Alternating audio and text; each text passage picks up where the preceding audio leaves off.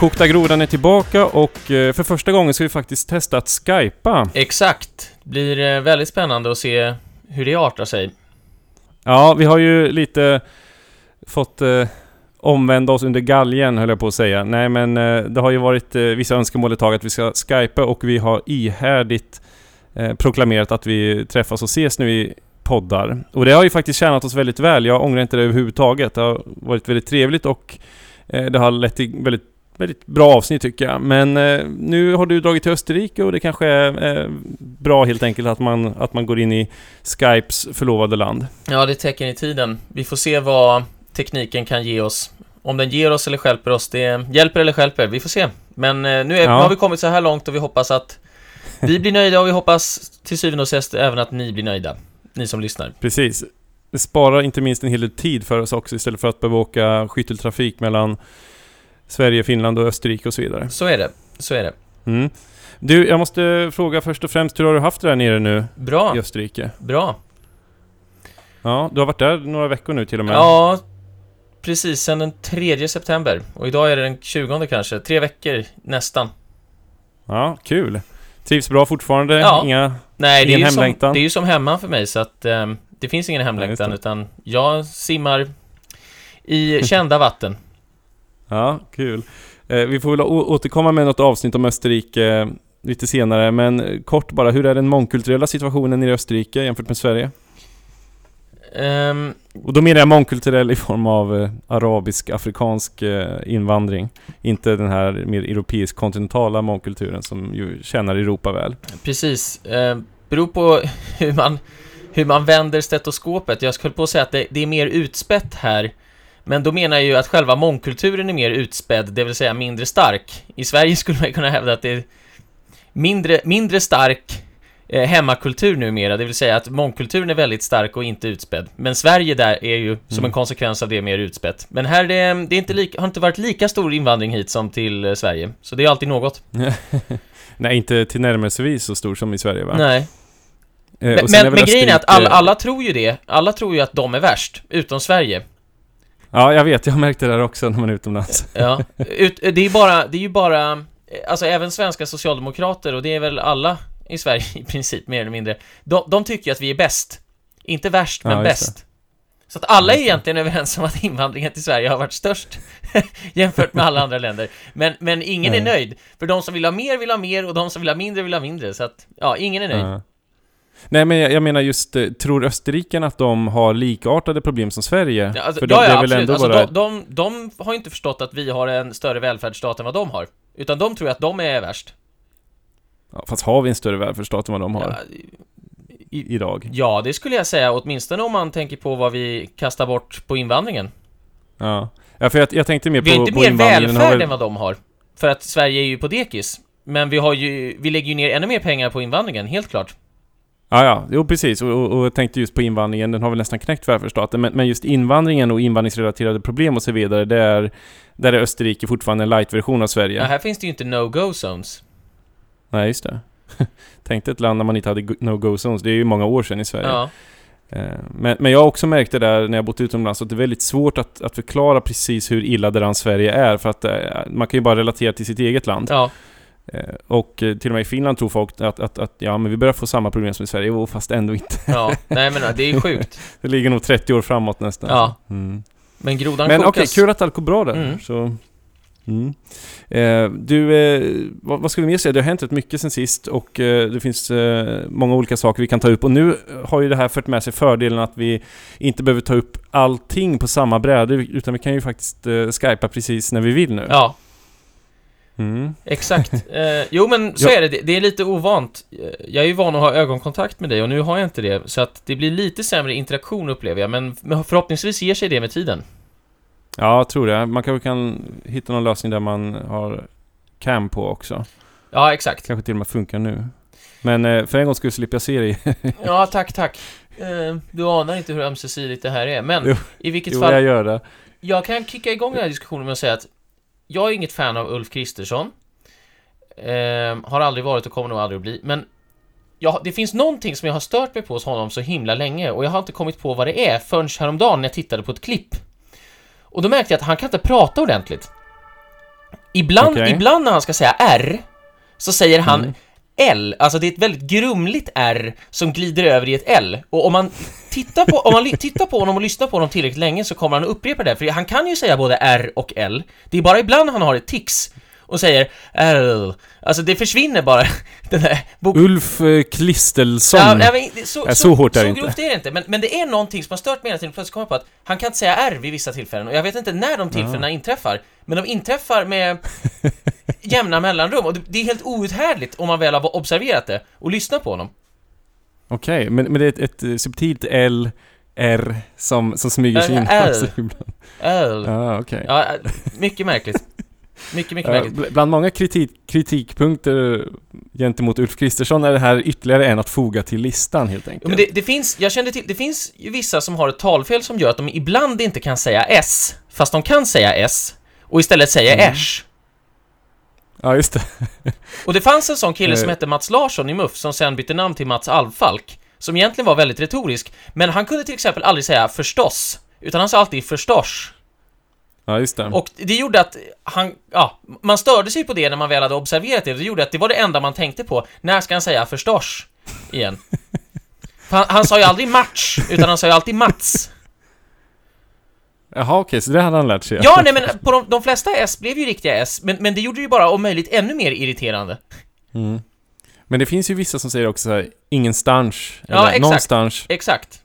Men jag undrar om inte det där är dialektalt någonstans alltså ifrån. Hos Mats Alfalk var det inte det, för han berättade det själv. Att han hade ett talfel som gjorde att han ibland sa förstås. Ja, just det. Förstås. Förstås har du talfel. Ja. Nej, Men. Okej. Ja, men Ulf Kristersson, jag glömde för övrigt säga att i förra avsnittet när vi pratade om Ulf Kristersson så glömde vi ta upp vissa saker. Bland annat det här att han har varit för fri invandring. Och bara en sån sak är ju han har varit för fri invandring och nu ska du leda ett påstått invandringskritiskt parti, fast du ska samtidigt stänga dörren till Sverigedemokraterna och hålla den lite öppen.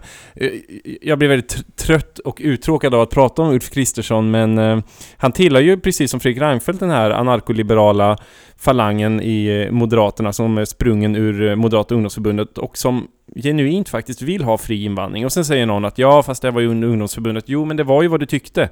Det är ju ofta under tiden i ungdomsförbundet som din ideologi är som tydligast, för då slipper du ta något ansvar för sakpolitik eller annat. Ja, men där syns det ju. Jag såg att han blev intervjuad i Access på något seminarium och Thomas Gür var där och alla andra av de här stollarna som babblar sitt trams. Och då hänvisade Ulf Kristersson plötsligt till en rapport som han tydligen hade släppt 2009 tillsammans med några andra moderater, där de hade kommit fram till att det här med massinvandring var ju en toppengrej, men kanske på ett lite annorlunda sätt bara än som vi förde politiken just nu. Det här är alltså 2009. Och då tänkte man att du är dummare än tåget. Men jag undrar ju alltid, varför kan ingen fråga någon som är i Ulf Kristerssons position eller motsvarande? Okej, men när är det har du fel nu eller hade du fel förut? För att du har ju ändrat uppfattning. Förut var du ju för fri invandring och nu är du mot fri invandring. Men när var det rätt och när var det fel? Och då får du ett politikersvar om att det var alltid jag har inte haft fel, men jag utvecklar och förnyar mina ståndpunkter successivt. Jo, precis. Precis, så det var bra med fri invandring tills det hände ungefär. Är det så jag ska tolka ditt svar? Ja, precis. Alltså, det är ju larvigt. Ja, otroligt och larvigt. Det är ungefär som de här människorna, det är ungefär som de här människorna som hävdar att vi inte har fri invandring därför att vi har inte fri invandring på ett papper som riksdagen har fattat beslut om, men vi har ju fri invandring i praktiken. Ja, mer eller mindre. Ja, men och då blir det ju så här, vi har faktiskt inte fri invandring. Det finns konventioner vi följer som reglerar den här invandringen. Okej, jag tycker inte de där regleringarna verkar kicka in ordentligt. Nej, precis. Men vad ska jag säga? Det blir väldigt svårt att veta vad han egentligen vill med invandringen nu med tanke på att han har varit för fri invandring och nu inte längre är det. Och jag tror faktiskt inte ens han själv vet Och jag tror inte han har funderat över det, och jag tror inte att han bryr sig det minsta om Sverige. Men jag tror att det här är bara, precis som det var för Anna, var ju det här bara en naturlig följd av att du har varit i det där sunkiga Moderata samlingspartiet så länge att du vill ha en ny utmaning eller en ny position. Och då blir det en naturlig följd att du tar partiordförandeposten. Men att man frågar sig inte, är jag rätt person för att leda Moderaterna? Är jag rätt person för att förnya Moderaterna eller hitta tillbaka till våra rötter eller vad som helst? Utan det är bara, ja men jag tar det. Det ser bra ut på mitt CV. Ja, exakt. Varför inte? Det är ungefär som när de säger att det här är en fråga som måste lösas politiskt. Då menar ju de att de har ett politiskt problem just nu. Det vill säga att folk är sura på invandringen för att den är så stor och kostar så mycket och ställer till det för alla. Och det är ett problem för dem, att folk är arga just nu. Det måste hanteras politiskt. Och det enklaste sättet för dem att hantera någonting politiskt, det är att förklara att det här går faktiskt inte att ändra på, till exempel. Så att ignorera invandringen. Rösta inte på partier som vill minska invandringen, för det går ändå inte. Utan rösta på mig istället. Jag vill ge alla 50 kronor mer i månaden i jobbskatteavdrag. Men Ulf Kristersson hade ju en väldigt unik och ett nytänkande sätt att hantera den här problematiken att folk röstar på Sverigedemokraterna. Jag stänger dörren. Ja, exakt. Som alla. Ja, bara, hur ska du hantera det här enorma väljarflödet från Moderaterna till Sverigedemokraterna? Hur ska du hantera det här att invandringen har seglat upp till att bli den viktigaste frågan för svenskarna? Jag stänger dörren till de här rasisterna. Ja, precis. Stäng dörren till Sverige istället, så kommer mycket vara vunnet. Stäng dörren till Sverige, men jag menar, hur kan du vara så urbota korkad? Jag stänger dörren. Det är ett rasistiskt parti. Alltså det är så, alltså jag börjar skratta för det är så korkat att klockorna, de inte bara stannar utan de stannar och börjar gå bakåt verkligen. Nästan som Ulf Kristersson visar sig i media. Och han har ingen plan överhuvudtaget. Han vet ingenting. De här rasisterna. Ja, just det. De här rasisterna. Just det. Ja, nej men och exakt på det här äckliga Access-seminariet så satt de ju bara och bara, jag är bara så bedrövad över tonläget på Twitter. Oh. Jag tycker det är så tråkigt. Man bara, kan ni aldrig lösa ett problem? Alltså, varför tror ni att halva svenska folket har skaffat ett sånt där förbannat jävla Twitterkonto? Jo, det är ju för att man aldrig får ge uttryck för sin åsikt någonstans. Och det är klart att man vill skälla ut idioter till höger och vänster på förekommande anledning. Alltså, hade ni bara gjort ert jobb så hade det ju bara varit Katarina Janouch, Alexander Bard och Peter Wolodarski som hade snackat där på Twitter och ingen hade brytt sig. Men du vet att det är ändå rätt många, om man säger så här, de som inte finns på Twitter, de är ännu argare än de som finns på Twitter. Man tänker förvisso. De tänker ofta att det är dåligt tonläge på Twitter. Jo, då ska du bara höra hur tonläget är i svenska köksbord som skiter i Twitter. Skulle jag säga det att, alltså, tänk om politiken verkligen var som ett köksbordssamtal. Alltså, det skulle bara vara svordomar, könsord och rasistiska glåpord som ven i tv-studion. Ja, inte från mig såklart, för jag är ju nej, givetvis inte. Salongsfähig politiker. Det är för att du inte är inbjuden till någon tv-studio. Precis. Men jag är inbjuden till köksborden och det är där jag känner mig som bäst hemma. Ja. Men faktum är att Carl Bildt, som man inte har mycket gott att säga om, men jag såg att han hade varit på någon... Han kan inte heller säga R. Nej, det kan han ju faktiskt inte. Han har något gemensamt med Ulf Kristersson. Och att de båda tror på fri invandring och en värld utan nationer. Men Carl Bildt hade sagt faktiskt i en paneldebatt som han hade varit i utomlands att det har inte blivit ett hårdare samtalsklimat i Sverige på sociala medier, utan de här åsikterna har alltid funnits, men nu har de kommit upp till ytan från köksborden. Så när han åkte utomlands, då kunde han faktiskt presentera lite av en rimlig bild som han aldrig skulle göra när han är i Sverige. Men han har ju faktiskt en poäng i det, att det är ingenting nytt. Det är inte så att samtalet radikaliseras eller alla blir rasister, alla är plötsligt invandringskritiker. De har alltid varit det. Men nu syns det också mycket mer än tidigare. För att tidigare var det ju om möjligt ännu mer DDR-media än vad det är idag i Sverige. För nu finns ju internet plötsligt. Det är internet, det är inte så att svensk media plötsligt bestämmer sig för att nu ska vi rapportera sanningsenligt. Men sen har Fria Tider och andra gjort en insats för yttrandefriheten i Sverige. Jo, men då undrar ju jag, varför ställer ingen frågan då till Carl Bildt? Är du inte glad i egenskap av frihetsälskare för att de här åsikterna äntligen får, så att säga, komma fram i det offentliga samtalet? Ja. Det måste väl vara hälsosamt på alla tänkbara sätt och vis att folk får delta i debatten aktivt. Ja, precis. Man kan ju tycka det. Men du vet, logik men är det viktigt. Tycker inte han. Logik, det lyser med sin frånvaro. Ja. En annan sak som jag tänkt fråga om, det är om den här senaste fadäsen i Nacka, om du har läst om det. Det vill säga den här Med boendena? Ja, den här invandraren som var gift med 3 fruar och hade 16 barn och fick 3 lägenheter betalda av Nacka kommun för 14 miljoner kronor. Bravo! Ja. Så en invandrare ska vi ta in till pris av 14 miljoner och 16 fruar och 3 barn, höll jag på att säga. 3 fruar och 16 barn. Polygami alltså. Och ivrigt påhejade förmodligen av feministvänstern. Mm. Men du vet, de här åsikterna har alltid funnits. Det är bara nu de har kommit upp till ytan. Det är ett här klassiskt Svensson-beteende att ha 3 fruar och 16 ungar. Det är bara nu i och med den här enorma offentliga sektorn som man verkligen låter folk komma fram och visa upp vilka stolta familjevärderingar och traditioner de har. Ja. Precis. Nej, men alltså jag reagerar ju snarare som att det är ytterligare en bekräftelse på att man som svensk behandlas som andra klassens medborgare i sitt eget land. För att kommer du hit som invandrare kan du ju peka på vad som helst och få det också. Är du här som svensk så kan du inte ens kräva din rätt längre. Nej. Mm. Nej men du låter inte särskilt förvånad och det vill inte jag heller i och för sig. Nej, men det är ju som de här, det har ju varit ett terrordåd eller 2 sedan vi talades vid sist och jag kommer knappt ihåg vad de var. Det senaste var i London tror jag. Och jag menar, jag vill verkligen börja med att understryka min yttersta sympati för alla offer och anhöriga och jag tycker givetvis att det är lika fruktansvärt som vanligt, men jag är ju noll förvånad. Visst. 0. Ja, nu fick du ju inte så mycket publicitet eftersom det inte var någon som avled i terrordådet, som tur är. Och då blev det ju så att säga ett milt och lätthanterat terrordåd som man inte alls behöver bekymra sig över, för det var ändå bara människor som skadades. Och nu var det 25-30, så att en kokt groda utan dess like i Europa. Jag såg det här bara för att jag skulle få lite ammunition inför dagens samtal, men jag vet inte om det gav mig något. Jag tittade på det här förlängda Agenda som var 80 minuter angående terror och sådär. Och det var ju redan 175 terrordåd i år i Europa. Och det är ju 175 döda tror jag i terrordåd. Okej, så var det. Men det var i alla fall 23 fler eller 22 fler än förra året.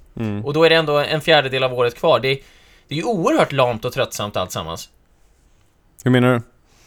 Ja, men reaktionerna uteblir ju, precis som förvåningarna. Alltså, och då bjuder man in så kallade experter och det här. Oj, jag är rektor för en skola. Oj, jag har forskat på terrorism och propaganda som terrorism. Ja, men vadå?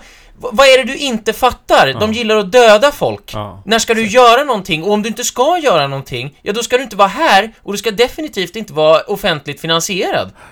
Ja, eller så är du där man ska i Sverige för att du är satt där för att inte göra någonting och bara tycka saker. Men men det är ju så tröttsamt. Alltså, jag menar, jag kunde ju förutse det här när jag var 15. Jag behöver inte forska på det här. Det är ungefär som att bara, det är ju väldigt intressant att titta på vilken propaganda man använder för att nå 15-åringar. Så här, det är möjligt att det är intressant, men ska vi lösa problemet istället? Ja, men ska du sitta och lyfta en fantasilön för att titta på IS-propaganda i ett år? Ja, men vad är grejen? Alltså, jag menar, vad är grejen? Ja, nu har de den här propagandan, det var ju spännande, nu måste vi göra en till rapport. Eller som den här morfarn som gick runt i någon av Göteborgs förorter, som säkert är en jättetrevlig kille och som säkert har barnbarn som han skjutsar till fotbollsträningar och allt möjligt. Men han bara, det är frustrerande och uppgivenhet och en sorgsenhet och det är ju så många fina ungdomar och nu blir de terrorister istället för... något annat. Det är så här, men du har ju ändå inte fattat någonting. Nej, det är inte svenska ungdomar vi pratar om överhuvudtaget till att börja med. Så att, vad är det du inte har förstått? Och då stör jag mig så himla mycket på att alla är socialdemokrater i det här landet som heter Sverige. Kan ingen bara säga att det här är helt idiotiskt och vi måste lägga ner problemet? Alltså vi kan inte fortsätta kasta goda pengar efter dåliga hela tiden. Nej, precis. Alltså, det slog mig också när jag tittade på det extrainsatta Agenda, just att då tänkte man, då ska väl någonting vettigt komma ut. Det ska väl vara någonting stimulerande för mig som tittare som jag inte kan få i övrigt om du har 80 minuter eller vad det var. Men det fanns ju ingenting, och de hade ju med den så kallade ena experten efter den andra. Det vill säga självutnämnd expert. Och nästan alla satt ju där bekymrade sig, alltså spelat bekymrade. Och ojade sig över islamiseringen och det var ju uppenbart att det fanns ingen som visste vad man skulle göra, för jag tror faktiskt inte de har tänkt på det. Ja, alltså utreda, det ska ha rapporter, det ska utredas, det ska tittas på, det ska ses över, det ska föras dialog, det ska samordna. Utom det sista kioskmongot som förkunnade att han inte trodde på hårdare straff. Alltså, nähä, okej. Ja. Men då undrar jag, vad är det du tror på då? För det känns som att det känns inte som vi har prövat hårdare straff i det här landet. Det känns som att det är väl kategoriskt uteslutit. Ja. Men jag tänkte också på det här, för då sa han ju där, utan att hänvisa till någonting, sa han, ja, forskningen visar ju att hårdare straff funkar inte. Och det tror jag är helt fel, det är ju bara rena vänsterlögner. Jag menar, jag bodde i Singapore, de sa ju också, ja, det funkar inte med statliga motoffensiver mot terroristerna. Det gör förmodligen det. I Singapore sätter de ju upp affischer och de varnar, och det finns appar och så vidare. Det står ju inte frågan om utan när det smäller. Om det smäller så gör det här och så vidare. Och så visar de liksom döende, flyende människor i reklamfilmer och så vidare. Men de har en befolkning som är förberedd på terrordåd. De vill inte ha en statlig kampanj, men det handlar om skolan. Det handlar om samordning men det är ju statens propagandaanstalt nummer 1, skolan. Det är ju därifrån alla de här idiotiska idéerna kommer till att börja med, eftersom ni fyllde hjärnorna på alla 60-talister med sånt här skit. Men samordningssjukan. Ja, visst. Ja, men det är ju helt otroligt. Det är ju som det svenska ordet ombudsman, som till och med finns på engelska. Ombudsman.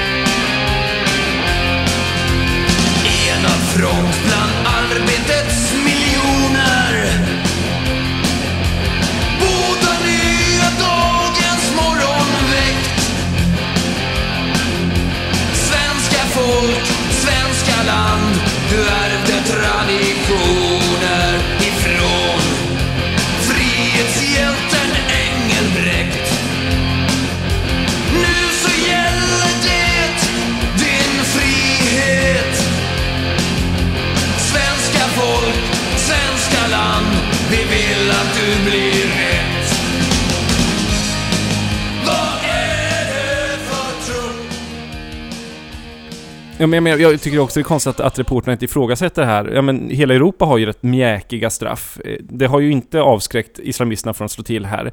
Om vi däremot tittar på andra världsdelar, andra länder, där har man ju kunnat hantera det här med lite hårdare straff och lite mer resolut behandling. Men så långt fungerar inte tankeförmågan. Men något annat jag tänkte på var den här Säpo-chefen Anders Thornberg, tror jag han heter. Han stod och intervjuades, och jag vet ju faktiskt inte riktigt vad han gör som Säpo-chef, för han verkar mer vara intresserad av att bli omtyckt eller lite känd i medierna, sådär, liksom kändis-Anders. Han har ju blivit lite av en sådär profil medialt. Huruvida han har någon kompetens att leda Säpo eller inte, det vet jag inte, men jag har inte så stort förtroende för Säpo heller å andra sidan. Jan Guillou kallar ju alltid Säpo för... eller Säpos högkvarter för aphuset på Kungsholmen i sina romaner. För att han menar sig då kunna leda i bevis, dels i romanerna, men även det är ju inspiration hämtad från verkligheten, att de är oerhört inkompetenta. Ja, just det. Det kan jag tänka mig. Ja, men det ska jag bara inflika nu innan du ska få säga ditt, att det är som det här med att hårdare straff inte funkar. Det bygger ju på någon sorts vansinnig teori om att det finns en naturlag som gör att låser man in någon som är kriminell, då blir en annan hederlig människa per automatik kriminell direkt. Det är ju helt idiotiskt. Det är klart att vi får färre kriminella om vi låser in alla kriminella. Det är ju liksom, det är det första en 4-åring lägger ihop. Visst. Men förmodligen har man suttit... Alltså, jag ser ju hela den svenska skolan från 7 års ålder fram till man är färdigbakad efter universitetet. Alltså, när man har gått i skolan i 20 år ungefär och suttit på varenda genuskurs som finns, då tror man förmodligen att hårda straff inte lönar sig längre. Ja, visst. Men de säger alltid sådär, det här är faktiskt inte ett sätt att komma till rätta med grundproblematiken att folk blir kriminella.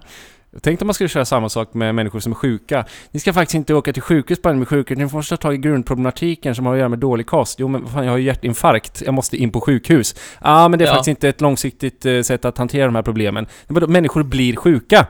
Ja. Oavsett grundförutsättningar, människor kommer bli sjuka i ett samhälle av allt möjligt.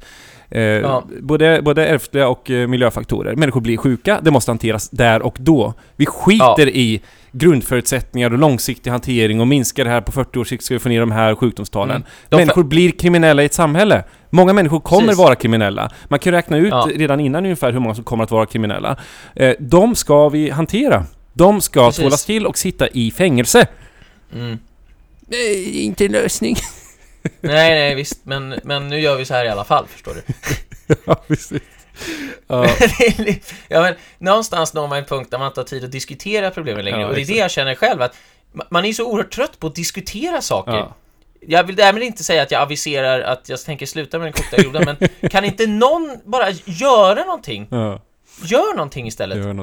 Men den här Anders Thornberg då, som jag inte riktigt vet om han vill vara en fixstjärna för Säpo eller ej, men jag delar helt och hållet din analys eller din farhåga av den gode Guillou, att Säpo nog, de är nog lite stora orden, liten på jorden. Men det som helst, då fick ju han frågan, för att han står ju där och pratar och så kör han sitt vanliga tugg om islamisterna som finns i Sverige och att det finns ett hot mot Sverige och så vidare, och allt gott. Och sen frågar han ju den här reportern, den här ökningen av islamistiska våldsbejakare och potentiella terrorister, vad beror den på? och då såg man ju att Anders Thornberg blev helt ställd. Så, vad ska jag säga? Det väller in islamister i Sverige för att vi har öppna gränser. Fredrik Reinfeldt sa åt alla att komma hit. Löfven fortsätter på samma sätt. Det beror på att vi inte har någon koll. Det beror på invandringen. Till stor del, va? Och även då invandringen som har skett tidigare generationer, där människor är födda men de är ändå utlänningar eller icke-svenskar i alla fall. Så att det är också en del av invandringen på det sättet. Men han kunde ju inte säga det. Så då såg jag att han liksom gled ur frågan och bara, jag tror att det beror på klyftor i samhället och ett utanförskap som finns i samhället. Alltså det är vad jag tror. Och därför är det viktigt att vi kommer till rätta med det här. Och sen börjar det där tugget igen då, att nu måste vi komma till rätta med det här. Men att bara säga att det beror på att vi har tagit in de här människorna i Sverige, det kunde man inte säga då. Nej. Och då låtsas man som att det är klyftor, utanförskap. Kan någon beskriva klyftan mellan Sverige och Syrien i detalj? Nej, den är för stor. Det är en enorm klyfta. Vad ska vi göra åt det? Ingenting kan vi göra åt det. Vi kan inte göra någonting åt det. Tyvärr, går inte. Kört. Finns inte. Kört. Det nada. Men tänk vad beror den här ökningen på? Det är invandringen. Tänkte man ska säga det. Invandringen. Det är den enorma invandringen från människor som inte ens delar en religion med oss. Exakt. Det är det är kopplat till. Och hade man hetat Donald Trump hade man sagt and I said it first and nobody wanted to hear it but I said it och så vidare. Men det är ju det man måste göra, man måste ju säga hur det är. Ja, men då får han sparken. Men samma flathet som alltid alltså. Och sen hade vi den här, heter hon Anna Karlstedt, den här nationella samordnaren mot våldsbejakande extremism, hon som skulle axla Mona Sahlins mantel. Ja. Hon var ju också med. Det kan inte vara något tungt jobb i och för sig för att... Jag tycker hon lyckades väl med att placera sig på samma nivå som Mona Sahlin.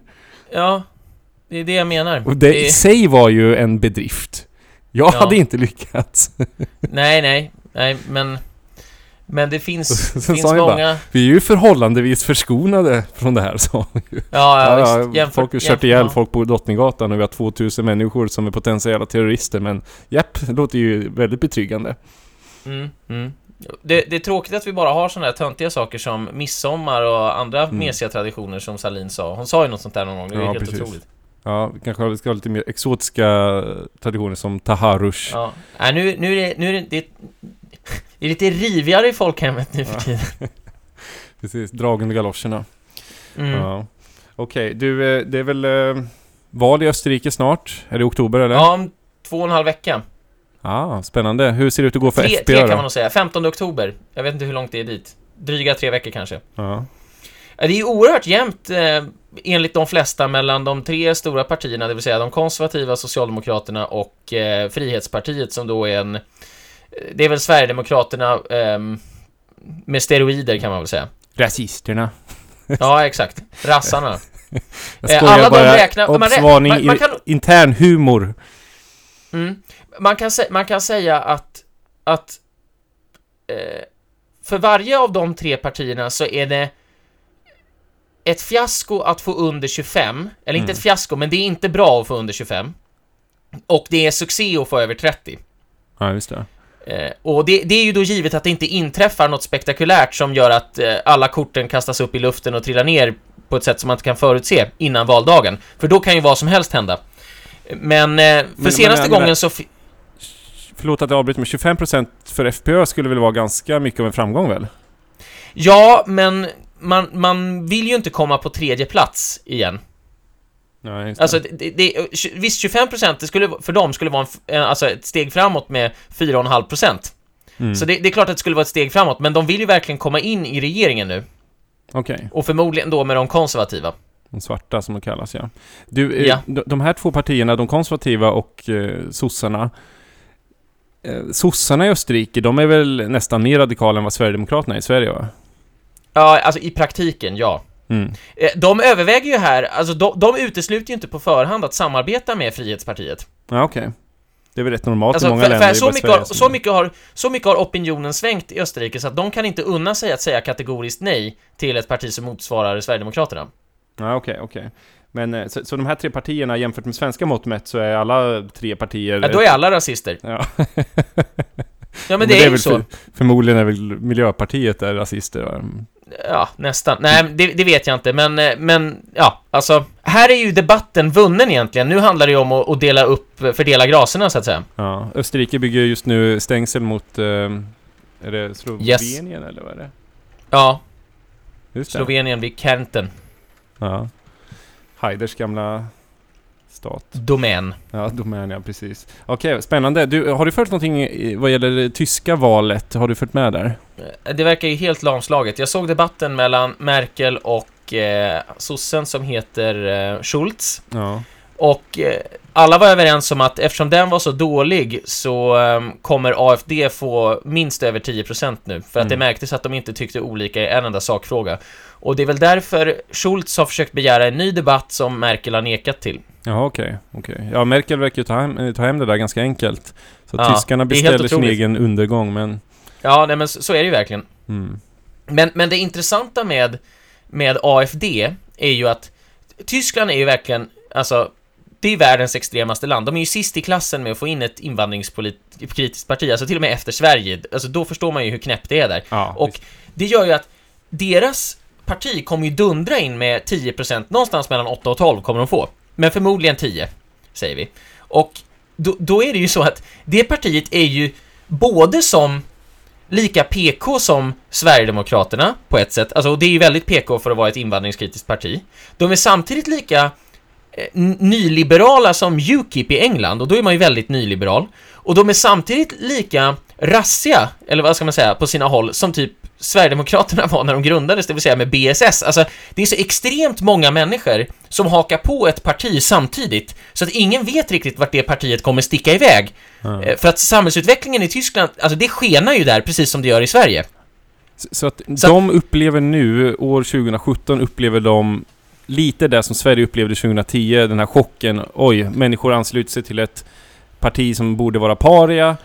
Oj, de kommer in i riksdagen. Vad händer nu med det politiska klimatet och hur ska medierna hantera dem? Är det ungefär som 2010 i Sverige, eller? Ja, det skulle jag säga. Bara det att där vet man ju att de kommer in i Tyskland. Just det. Det är ju helt självklart. Så att man får se vad som händer, men det man kan säga är att det kommer nog bli väldigt hetsiga debatter i Bundestagen och det kommer säkert... Jo, precis. Jag tror det blir hetsigt, men det är också väldigt intressant om det är så att AfD lyckas bli en tung opinionsbildare och bryta upp det politiskt korrekta samtalsklimatet i Tyskland och på ganska kort tid exponera väljarna. Eller om det blir som i Sverige, att det läggs som att etablissemanget sluter sig samman och det blir super-PK, alltså ännu mer PK än vad det är nu. Ja, men så här, i några år innan det fullständigt kokar över igen. Ja. Alltså, för det är det som händer i Sverige nu. Alla i Sverige går och väntar på nästa val. Då vet man att alla fördämningar kommer att brista. Och då kommer ju liksom korten vara... Då kommer det vara en ny giv. Och efter 2018 då kommer alla mer eller mindre kunna säga nu är det dags att minska invandringen. Till och med sossarna kommer kunna säga det. Sen är det tveksamt om de säger det, men de kommer kunna säga det. För att när Sverigedemokraterna väl har slagit över 20%, då blir det liksom, oj, det här var 50 väljare, nu har vi ett problem. Vi kan inte låtsas som att de inte finns längre, det är omöjligt. Det blir ju, även om de andra bildar en majoritet på något konstigt sätt, så blir det ju svårare och svårare att komma runt ett parti som växer hela tiden. Och det kan bli så i Tyskland då att AfD plötsligt tickar upp till 20% efter några år då?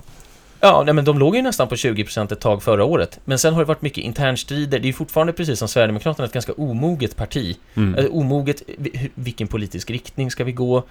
Ja, det var ju bara ett EU-kritiskt parti först och sen så blev de bortkuppade. Exakt. Att till och med bara ett eurokritiskt parti. Ja, så att jag menar, det är ju väldigt... Alltså, de har verkligen en del interna saker de behöver lösa först. Ja, just det. Det borde de, om man tittar på Sverigedemokraterna, borde de försöka göra så tidigt som möjligt, för att Sverigedemokraterna har ju spårat ur fullständigt internt. Alla man talar med vittnar ju om en partikultur som är mer rutten än någon kan föreställa sig. Alla bandar varandra, alla anger varandra. Det är bara en enda stor kamp och ett fult spel om positioner och så vidare, och folk anställer sina älskarinnor och så vidare som politiska sekreterare. Så att det är ju ett parti som är som får Sovjet att nästan verka mindre korrupt än Sverigedemokraterna, om man säger så. Så att det där borde de hantera tidigt. Men det ska bli intressant att se i alla fall. Äntligen så kan vi få lite framgångar för invandringskritiker i Tyskland. Det är ju inte alls vi har ju väntat på det väldigt, väldigt länge, om man får säga så. Ja, men man kan tänka så här att eftersom det bor 85 miljoner ungefär i Tyskland och låt oss säga att 60 miljoner är röstberättigade idag, bara för att göra saken enkel, och så får de 10%, det är 6 miljoner människor. Ja. Det är ju en folkrörelse, alltså. Det är inte som i Sverige när Sverigedemokraterna kom in, då hade man 350 000 röster ungefär. Nej, 6 miljoner människor, det är ju väldigt, väldigt, väldigt, väldigt, väldigt, väldigt mycket mer alltså. Ja, exakt. Men det låter ju lovande både vad gäller Österrike och Tyskland då. Men vi hoppas på det bästa. Absolut. Är du med och kampanjar i Österrike, eller? Ja, lite grann. Alltså jag går ju på tillställningar liksom. Ja, just det. Men det är inte så att jag står inte och delar ut flygblad, det gör jag inte. Ja, just det. Okej. Skoj. Men har du något annat på hjärtat här på slutet? Nej. Så tänkte jag, vi verkar ha klarat av vår första Skype-sändning, och om lyssnarna har uppskattat det här så är det väldigt bra, för vi har tänkt att fortsätta med Skype. Och det innebär ju att vi kan podda kanske varje vecka till och med nu framöver. Ja, förhoppningsvis. In i kaklet bara. Nu har vi inga ursäkter längre. Nej, nu är det bara att köra. Vi gasar tills det rasar. Det gör vi. Du, tack för den här gången. Vi hörs snart igen. Ciao. We used to have it all, but now's our curtain call.